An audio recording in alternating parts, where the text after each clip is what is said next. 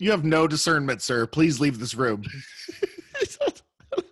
And I love how you look at this dude and you go, just so you know, this was supposed to be fun and you just killed it for everybody. And now you can't have a book. There's no book for you. You are awarded no points, and may God have mercy on your soul.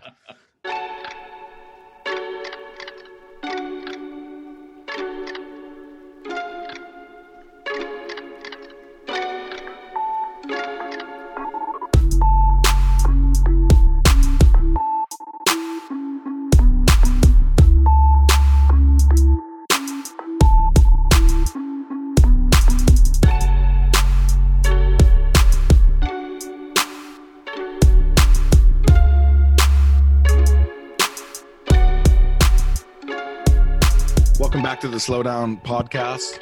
Our episode today is going to be talking about church as family, or as even we were talking pre-show, church as identity. We might even rename this Reclaim Here, which I think is a good move.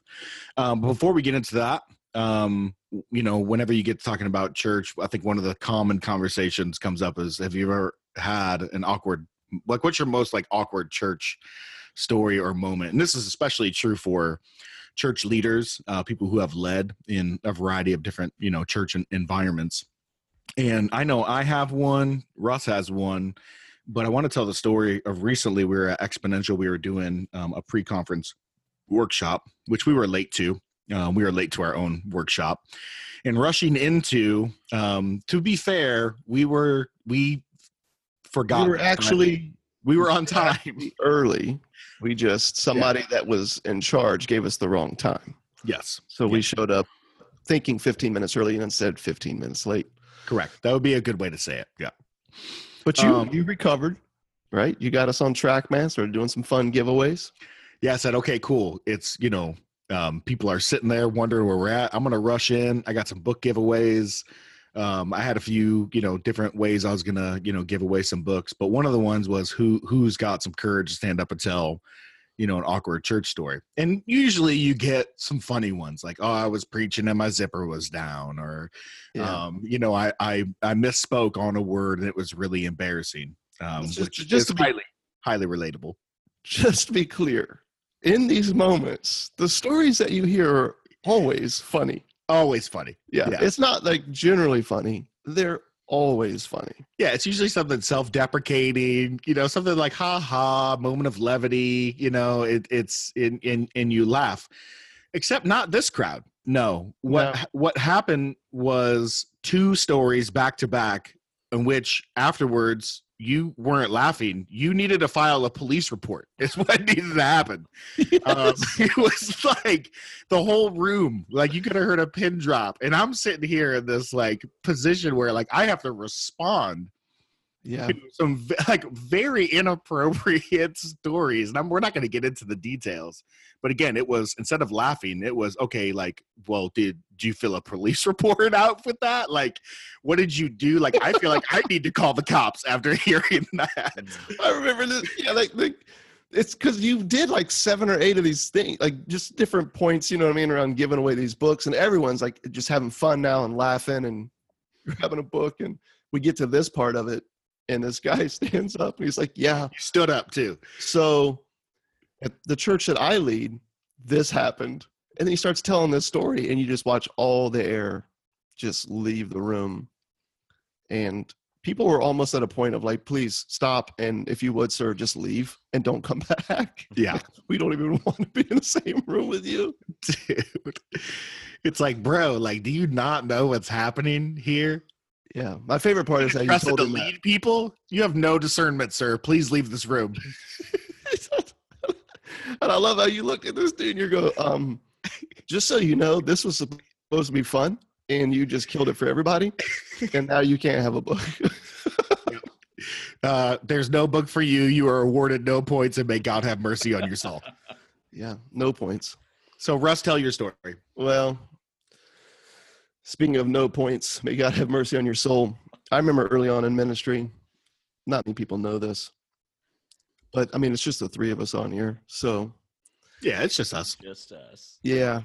I had the joy one time of teaching about just the church and what the church is. And of course we have all these ideas of church that have been handed to us through so many different religious practices over the years, that which we'll even be diving into today, that are just in a sense contrary to so much of what you see actually in the scriptures. And so I was just trying to explain like what the church is, that it's this family, it's this living, breathing, organism. And of course, in sharing that, I quickly realized that I said another word that sounds like organism. I think I know the word you're talking about. It's it's something that happens, among adults, hopefully married, in a committed relationship. Yeah. And of course we know, like the statistics, that's just not the case. And we all can kind of, it's a euphoric feeling. Yes, very euphoric, which I wanted to instill, like the joy of being the body of Christ. Yeah. I just didn't know that was going to slip out. And of course, what you're in front of people, so you're quickly correcting with organism. The church is a living organism. Yeah, that happened. Mm-hmm. It happened. Dude, it happens to the best of us, man.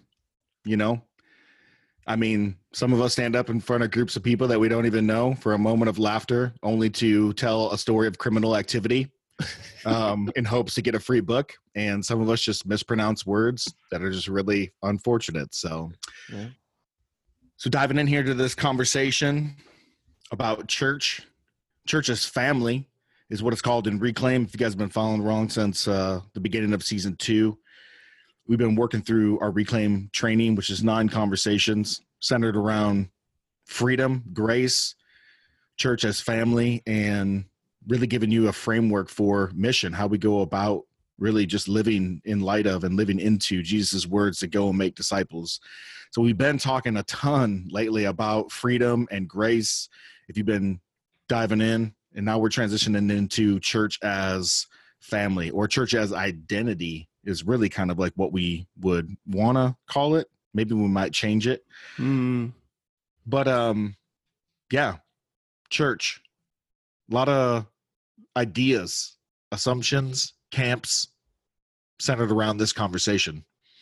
So where do we want to start? Maybe with the scriptures. That might be a good place to start. Always a good place to start, I think. We're talking about this idea of church, and I think it's sometimes good to just kind of, I don't know, press in a little bit, or take a second to look into what the creator of the church has said about what this thing actually is and what it does. Yeah, Ephesians 2:19, a favorite one of ours. Really, Paul just talking to really, man, a whole slew of people who have found themselves previously, they thought they were on the outside. And now in the coming of Jesus, his death and resurrection, and hearing what God has accomplished in and through his son, found themselves on the inside, found themselves as welcomed, right? Yeah. As brothers, sisters, sons, daughters, or as Paul puts it here in Ephesians 2. So now you Gentiles, just historically people who didn't grow up with law or thinking they were God's people. So now you Gentiles are no longer strangers and foreigners. You are citizens. Along with all of God's holy people, you are members of God's family. Yeah, man. So this is where we come up with this idea, which is not a fresh idea or a new idea at all. It's actually something pretty ancient. This idea of church is really a family. It's a group of people who find themselves belonging to a person who created the world, who identifies himself as father, who identifies himself as son in Jesus, and helper and spirit in the Holy Spirit. And so here we are. We find our identity by a deed and a declaration of his. Yeah, it's definitely identity, I feel like, is the best word to really capture it. When I came a believer in Christ, I mean, I was a young adult working on a freight dock, discipled by this guy, learning and pressing on the things of Jesus. And it was later on, after becoming a believer and walking in these things and even passing them on to other people, that I then went and plugged into this formal idea that we often think of in terms of church. And when I got there, I was taught like, yeah, the church is like, it's a place, it's a building, it's a service. You attend, you become like a member of this thing, you volunteer, you give. Like, this is what we do. This is how we grow. This is something we invite our neighbors to hope, to see their lives change. And of course, being there, finding a number of sincere people, love that, and very life-giving. But in the process of just digging into the scriptures, right, I come face to face with, Tony, what you were just talking about.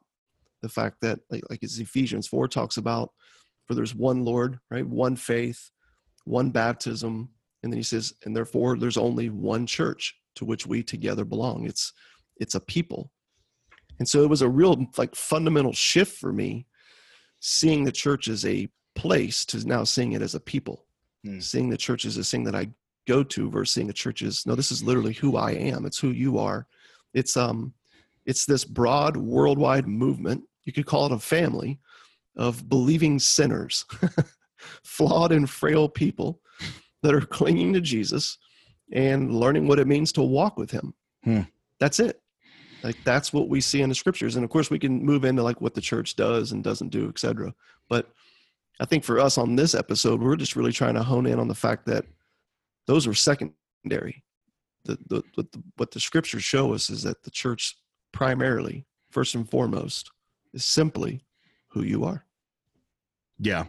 And I think it's important to point out that we are who we are because of something he's done and declared about us. Like even in that Ephesians passage, it says that we're God's holy people. And we know from our last 5 conversations, well, I mean, it's been more than that, but, different conversations through Reclaim around this idea of freedom, that we're holy because we find ourselves lost and hidden in the Son who himself is holy, right? Like we're attached to him, we're united to him, we're sutured to him, we're welded to him. We find ourselves really just reaping all the benefits of who he is and what he's done. And so we're holy because he's holy, and we find ourselves lost and hidden in him. The church itself, practically on a day-to-day basis, as Robert Capon says, that the church is nothing more than a random sampling of the broken, sinful, half-cocked world that God in Christ loves, and to posture and pose as anything else is false advertisement. That's so refreshing, man, when you hear that. Like on the front end, it's hard to hear, to realize that yes, you do stand holy and whole right now in the finished work of the Son, but you still wrestle with just the flesh in the world in which we live in. So although we stand as this, we don't always experience this. And I just remember spending a number of years early on in the days of church, just really pressing in on all that we needed to do to be these holy people, right? And it's almost like everybody starts to get extremely insular and focused on each other, a lot of navel gazing, right? A lot of running around and just really working on me and doing my best to keep you aligned as well. Because the world out there, man, like they're looking at the church and saying, you guys are a bunch of hypocrites. And that was like this great fear, right? This shame that we would carry. And I'm not in any way saying we should be hypocrites, as much as I am saying that when we start to realize that the church is simply who we are, because as you said, a deed and declaration of someone else on our behalf, and we stand whole in him, and in the process, he's fleshing out this holiness that we have as we journey. There's this freedom to just go, yeah, we are just a community of frail people. We are flawed, we are foolish, and that's okay. Because we're not running around saying, look at us, we've got it together, you should come belong to this church. We're saying, no, look at him. Look at the one who renews all things. Yeah. Come join the party. It's such a shift. Yeah. So I really like when you shared your story, because for me, I really was awakened to this conversation. I didn't really, believe or found, Christ desirable at all until I was 20.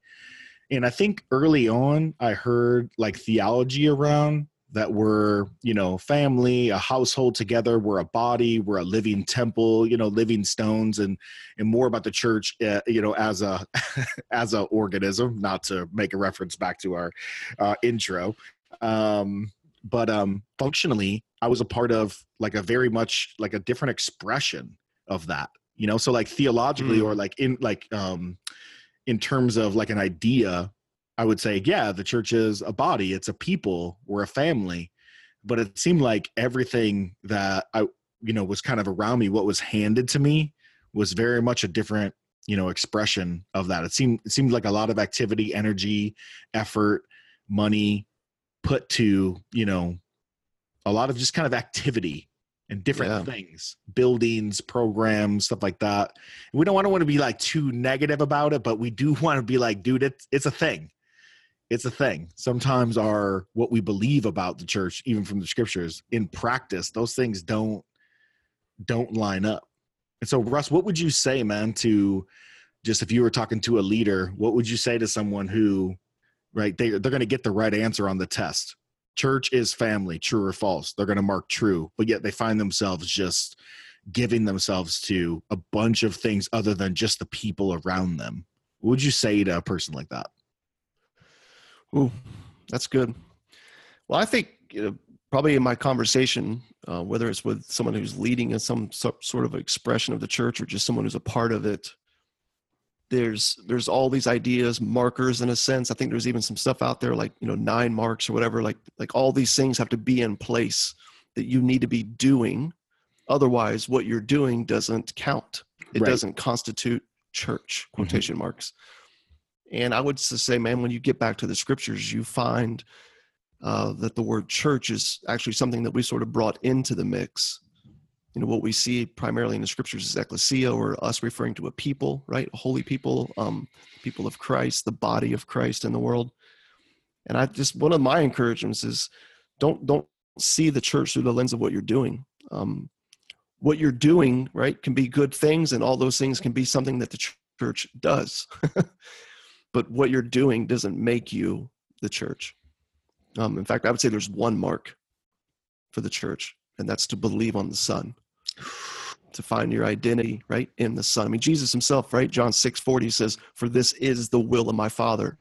And I love that, because so many of us can be running around looking for this red dot will of God on these like winding maps and doing our best to arrive at this, right, this like real small little tiny thing that we've got in our minds. But Jesus says the will of my Father is that you believe in the Son, that you would find your identity in the very God that made you. Yeah, and just knowing that and just looking at that and going, man, like we can get in the weeds of what we're doing and not doing. And I think it's in that where we wind up spending a bunch of time with programs rather than with people. Yeah.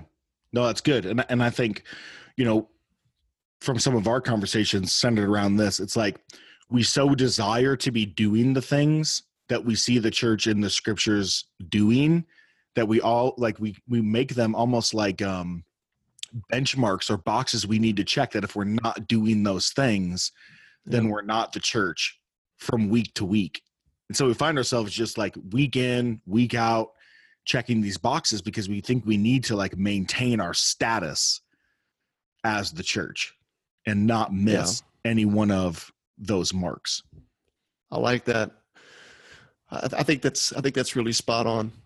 And I think the why behind that, right, is definitely what we've been digging into for the last 6-7 episodes on this podcast. But I think, as you kind of hone in on that thought of like, look, you don't need to try to find some sort of status or some sort of meaning or be able to, sleep at night and feel like you did all these things if you could check these boxes. The church is who you are. It's who I am. It's who you are. Because of our belief in the Son, we live and dwell within the body of Christ in this world. And I just feel like there's a freedom there, man, that when those lies start creeping in, right, to pull back and look at passages like in Romans 12:5, where it says, though we are many, we are one body in Christ. And individually, I love this, members one of another. Like we were genuinely brothers and sisters, right, who share the same Father. Let's not get too caught up in all the things that we're doing. In fact, I look at almost like all the things that we're doing in the church, you could almost look at them as invitations, right, instead of checklists. Yeah. Like I think sometimes if you're not careful, you start to look at communion as a checklist rather than an invitation. Hey, when you get together, remember me. Yeah. Proclaim my life and death for yours, through this practice of a meal. Such a beautiful invitation.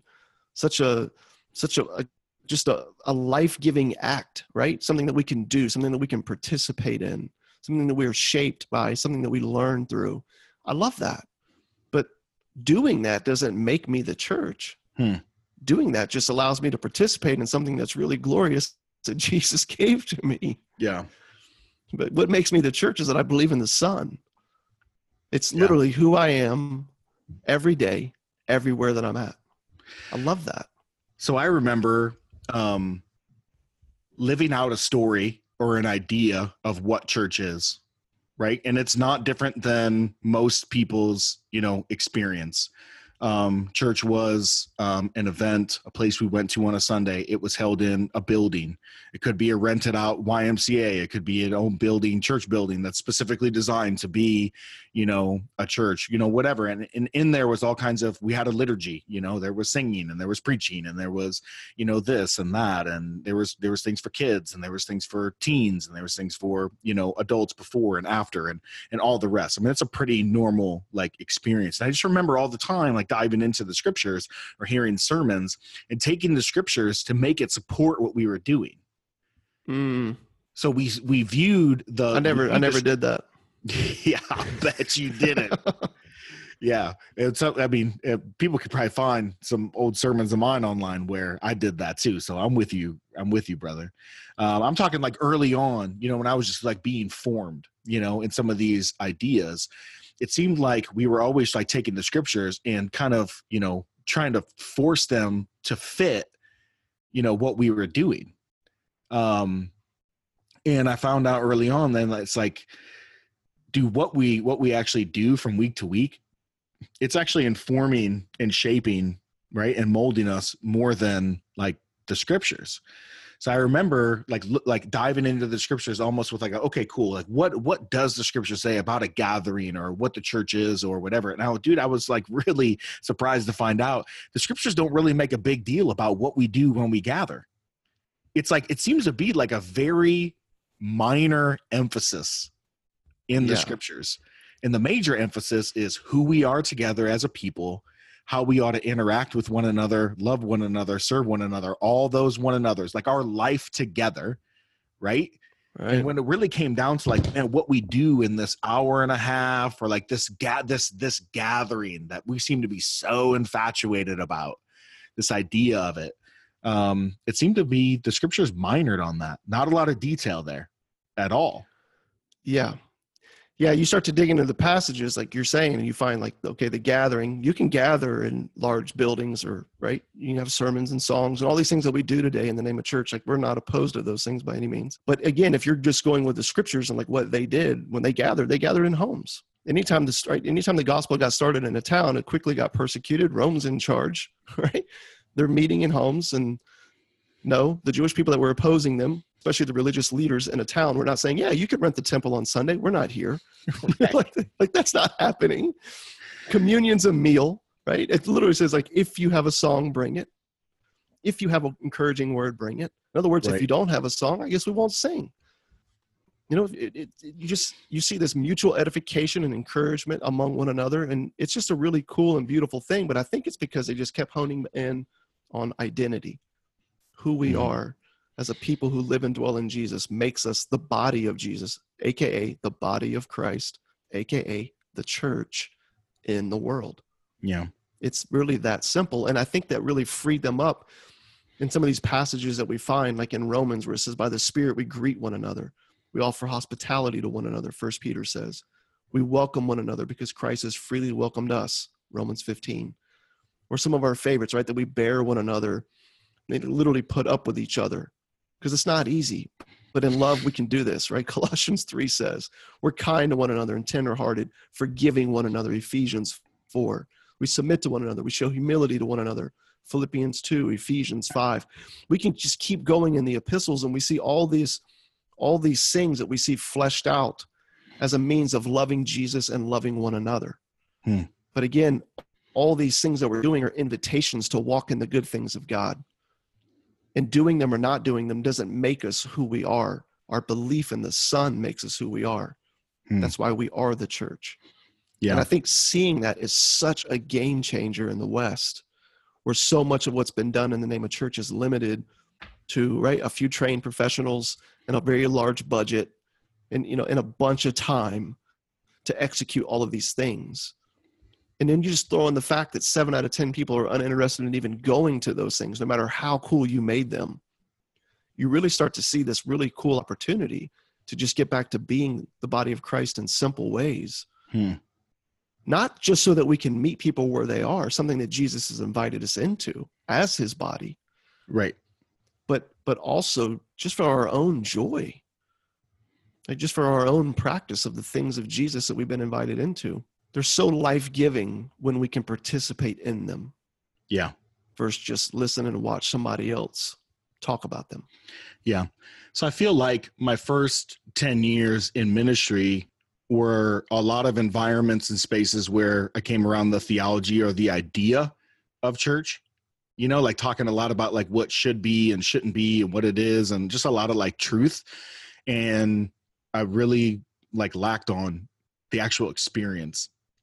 So creating environments where we come to like hear about the one another's versus like experiencing the one another's. And if you think about just some of those early church families, like take, the church at Philippi, for instance, Paul doesn't really spend a lot of time there. In fact, there's only like 3 or 4 Sabbaths, I think, mentioned. And we have a slave girl who experiences, right, a healing. You have Lydia, her and her whole household. They believe, they're all baptized. The jailer, he believes, his whole household is baptized. And then Paul just leaves. He's forced out. And so what's left is you have 2 families and a slave girl, right? And it's just like they couldn't go down to their local Roman government complex to apply to build a building where they're going to worship someone other than Caesar as Lord. Because it's like, oh, well, application denied and we're going to cut your heads off. It's like, it's not happening. I mean, to your point, earlier. And the Jewish leaders in that town are not like, again, yeah, you could rent the temple. Oh, yeah, cool. That's not. I know we just kicked this one dude out for doing this, but yeah, we'll totally let you do that in freedom without any hassle whatsoever. So true. Man, they were just forced to just, all they had was each other. And I highly doubt, that they're sitting there wondering who's going to be on the greeting team, on the very next Sunday after Paul left. I think what they had was each other's stories, their commonality in this grace that was amazing and sweet to them. Even this ragtag group like Lydia, a seller of purple, who's in the fashion industry, compared to an ex-military jailer, right, whose career is washed up, who was about to like kill himself. The only thing they had in common was the sun and their life together.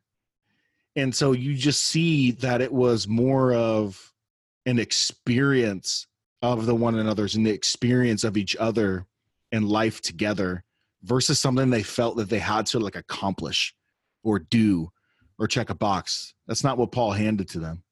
And so I think as we talk about these expressions, I think those are just secondary, right? When it comes back to like identity and who we are and the walking in these good things and really just having relationships with one another, I think everything flows from there, man. It flows from identity. It flows from who we are together and how we're extending this freedom to others. But more on that. We've ran out of time. So we'll see if we decide to do a part 2 to this conversation, because I feel like there's so much more here. I've got a feeling we will. I think we can follow this up with probably true. This out and some more practical application. But amen for just starting with the core, the heart of where it is, our identity. For sure. Church. It's who we are. A people, not a place. Till next time. Peace.